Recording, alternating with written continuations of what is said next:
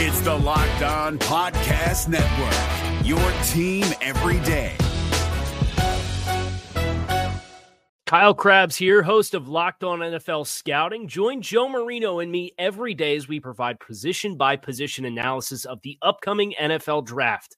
Check out the Locked On NFL Scouting podcast with the Draft Dudes on YouTube or wherever you listen to your favorite podcasts. You are Locked On Cowboys, your daily podcast on the Dallas Cowboys. Part of the Locked On Podcast Network, your team every day. Locked On. Locked On. Locked on. Locked on. Locked on Cowboys. Locked on Cowboys. Welcome back to the Locked On Cowboys podcast. I am your host, Landon McCool. You can follow me at McCoolBCB on Twitter. We're going to do a little questions day. Questions pod, I guess is what we call this. We used to call this Questions Tuesday, but today's Wednesday, and this is likely to post maybe even on Thursday. So just insert whatever day it is and put questions in front of it, and we'll just pretend that that's what's going on. So I got a whole bunch of questions from you guys, and I'm excited to answer them. So let's not waste any more time. And let me be clear. I have not looked at these questions yet, so this is coming off the cuff. But let's see what we got. Do you edge before you mow, or do you mow before you edge your lawn? Well, that's not exactly the kind of question we needed at Josh Ayabir. So we're going to move on. Would the decision to re-sign Byron be more impacted by Chris Richard or Jerry Steven? I'd like to think that Richard has more say in his re-signing since he hasn't had much say in where he lands his players in the draft. I think there is a point in here that's interesting, that I do think that whether or not, if it was me, whether or not how confident I feel, I guess is how I should phrase it. How confident I feel about re-signing Byron very much is tied to whether Chris Richard is going to be here beyond next year. Because I think that if he's not, then I wonder if he will be able to play up to the expectations that I had for him when I signed this contract, whenever they would re-sign him. Because the idea is that you're signing him with this thought that he could play up to this certain level, and that level is based on Chris Richard coaching him. So if there's a change in that, then I think you're potentially not getting the return on investment that you thought you were getting initially. So I think Chris Richard is very, at least if it was me, very much would be someone who's tied into this how I feel about re-signing Byron Jones. Let's see what else we got. Would Zeke contract situation be this big of a deal if the team didn't make decisions that ultimately led them to trading this year's first round pick for Amari Cooper? Have we drafted with the pick when the player would be cheap for 5 years rather than having to pay Cooper before next year? No, I mean they want Cooper. Like I don't know that that's they needed Cooper regardless of whether they were going to pay Zeke or not. I mean, I think Cooper's got value beyond just in relation to Zeke. I mean, if Zeke is not here, then Cooper still has a incredible amount of value. In fact, he may have more value if Zeke isn't here. So I don't know. I think the Zeke deal is probably what it was. Would you, Chris? That was from Trey, who's at shooter_1up. This is from Chris Piollar. Would you give Zeke a fully guaranteed 3-year, $45 million deal, meaning tear up his contract, no fifth-year option, 3 years from now? He could do it.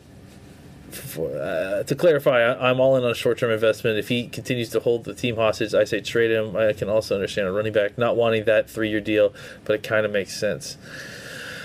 Well, hold on real quick. Let me just go to Over the Cap and check out what Zeke is making specifically for the next 2 years, because I think that really matters to this. And I think that, sorry, my phone rang there for no good reason. I think, because what he's talking about is actually ripping up the 5th-year option on this. And I think that is one way to make Zeke happy, because I think part of what's going on with Zeke is the whole running back hanging over his head, that they would run him into the ground and then he would go into free agency with all these miles on him and not be able to ever secure the big money because all his good years basically were ground into the dust by the Cowboys. So I totally understand the thought process here. The idea is that you give Zeke a little bit of his money up front. You can try to find a way to make sure that he gets some guaranteed money in these years. This year he's counting towards $7 million on the cap, and next year he would be $9 million on the cap. So you are increasing those two numbers. I think the downside for the Cowboys is that in that situation, obviously the fully guaranteed contract is short, but it doesn't really give you the flexibility to reduce his number. I don't think. In the same way that some of the other contracts would. So I think I might do that just to kind of get this out of the way. I still think that Joey Ikes is in Mike Fisher's mock-up of what a Zeke contract looks like. I think is still the best. I wouldn't be totally against something like this, I guess. How have Tristan Hill and McGovern looked so far? I haven't seen much of McGovern because he actually hasn't been out there very much. But Tristan Hill has been, he's been up and down a little bit. He had kind of a down day when I was there the first day, and then he had a better day yesterday, it sounds like. I think that he just is, kind of going through the normal rookie up and down. Just that sort of the back and forth that happens. That happens for rookies when they get in their first camp. The first days he was already being carted off the field with dehydration. So I think that there is going to be a lot of a learning curve, and it seems like he is kind of going through the bumps and bruises of an early guy who's trying really hard to make the team and be impressive, but also kind of getting a face full of Zach Martin every day is going to teach you something. Having said that, it looks like he, yesterday in practice he had some success against Zach Martin, and I think if you see a guy who can do that, I think clearly you've got something. The question now is honing it, getting him to do it regularly. Those are all the next steps for a guy like him.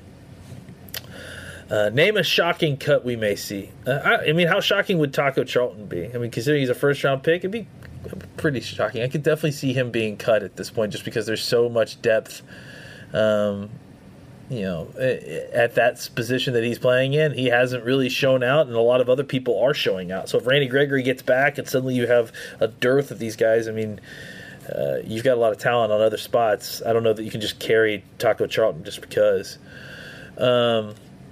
Let's see what else we got. Would you still consider signing Eric Berry? Yeah, I think he's still on the radar. I think the idea is that he could be a week 1 signing. He could be a week 2 signing because then you don't have to guarantee his contract just in case you're worried about what his injury situation is. Which clearly health is the problem here.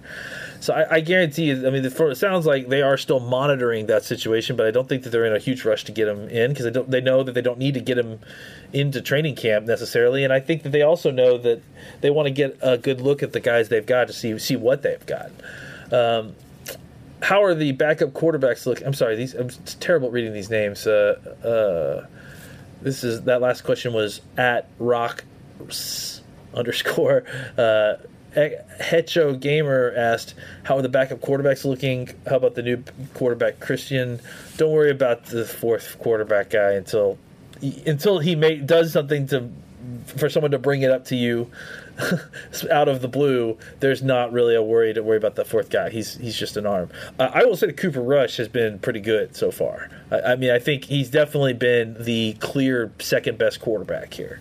So I'm hoping that that continues, that trend continues, because we need someone to step up there. And right now it looks like Cooper Rush is stepping up there.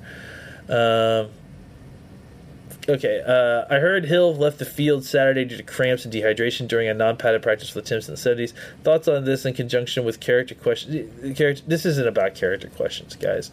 I mean, first of all, these athletes' bodies work differently than all of ours. So, even at 300 pounds, if he's not eating right, if he's not drinking right, if he's not hydrating right, even in a walkthrough practice, like, you can sweat a lot. There's a lot of stuff that they're doing, and they're still putting out effort. It's a lot of effort, and I think if he took the tempo of what a walkthrough practice with the Cowboys is like for granted, which he would not be the first person to do that. I mean, I think if it seems like something that could really, you could misjudge, not take care of yourself the day before, maybe not eat right, maybe eat a lot of crap on the plane, and then just your body feels like crap, and you start cramping up because you're putting in an incredible amount of effort. I don't think this speaks to character concerns. Mark with a soft J. It's a soft J. Mark Gada. Or Gaja. You told me last time, Mark, and I totally forgot. What's been the biggest difference in training camp this year versus last year, besides Zeke not being there? Well, I mean, it depends on what you mean. I will say, first of all, camp as a operation feels a lot different. They've added a lot of different things, so there's that. But that's not really what you're asking. I think the biggest difference is just the smoothness in which it feels like things went the first day. It just feels like there's a lot of talent on this team, and there's a lot of experience despite the youth. So there wasn't a lot of early practice jitters that I feel like we saw in previous years. It feels like this team knows what they're doing. There are some young guys, but I think that they, are in positions that they aren't being exposed as being not up to speed, because there's just like you have a lot of veteran guys playing key spots, and the rookies are coming in as needed, and they aren't necessarily doing anything to kind of derail the whole process or anything. So I think that this is a much more talented team than it was last year. By proxy of the additions, by proxy of the growth of the players that were already here. And I think that talent level shows immediately, just in the crispness and the execution on both sides of the ball, the back and forth that's happening with these teams. So by these teams, I mean these units, offense and defense. I think that it's not domination by one side, and if it is domination, it's streaks of domination, and it's bouncing back and forth. So that's a good sign, especially when you've got a good thing in this defense. So, which Cowboys unit is better, offensive line or defensive line? I think it's been varying a lot, and I also think that the defensive line has been missing its most key player in DeMarcus Lawrence. But I think that I think that the offensive line has been better in general. I just think that they are ready to take that next step, and they're excited. They have. I think we still need to see more of Travis Frederick, see him working back. But I would say that right now the offensive line is better. Landon, when was the last time you were happy? Not just content, but happy. That's a really great question. At Faux Steve Jones, I am happy. Look, I'm not gonna lie. I got a pretty great life. I got a beautiful daughter, a beautiful wife. I get to talk about football, pretty occasionally with you guys, which is great. Hope springs eternal. It's the preseason. There's nothing to even really worry about with the Cowboys. I'm happy, man. How are you doing, Steve Jones? I bet you're not happy with the way this Zeke situation is being played out in the media. I know that. So maybe enjoy it. I know you got a nice big house in Highland Park, and you must be enjoying that. So go and live your own life, Steven. I'm doing fine. Thank you very much.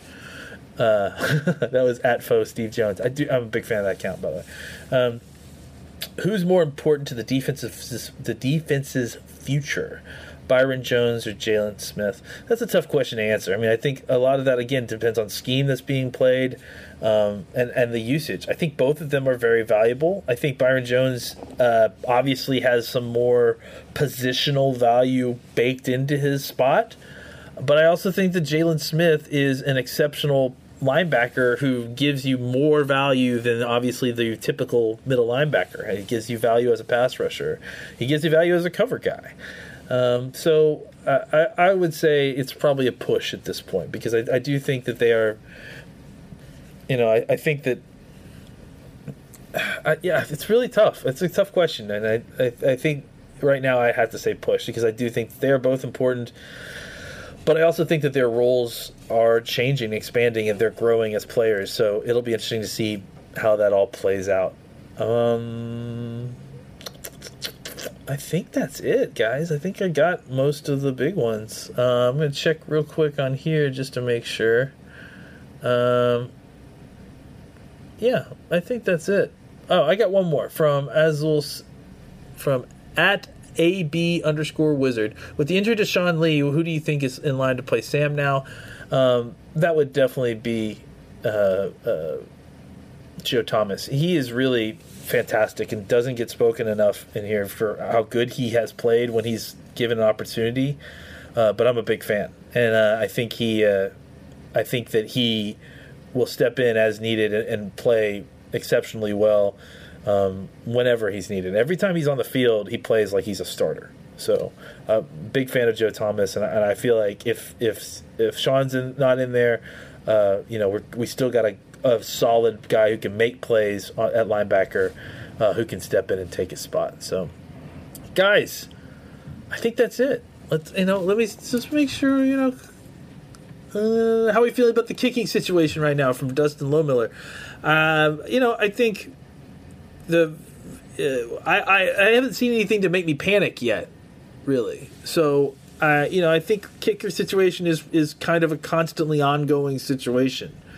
So I think that I'm a fan of what I've seen so far. I mean, he's mostly they've the Redfin guy. I don't know. I mean, I think he's actually been shorting some of the kicks, so I'm not really worried about him as much.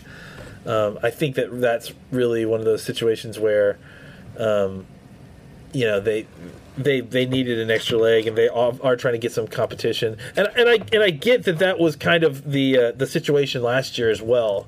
That for Mar coming in to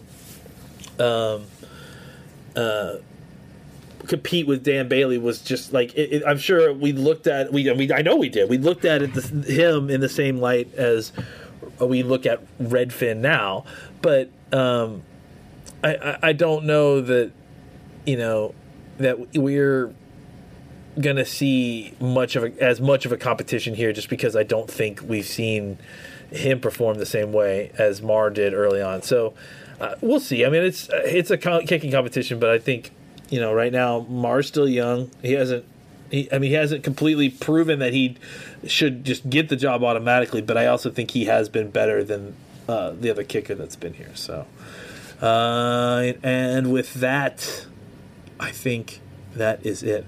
Guys, make sure you're following along. We got more training camp stuff coming. I'll be there on Friday. Today's obviously an off day. They'll be practicing Thursday, and I will be there Friday.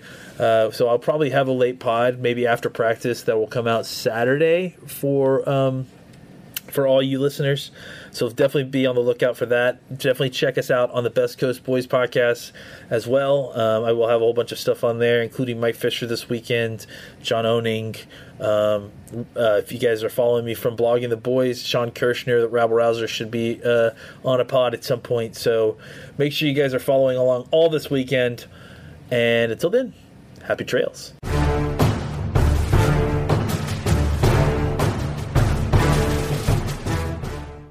If you're looking for the most comprehensive NFL draft coverage this offseason, look no further than the Locked On NFL Scouting Podcast.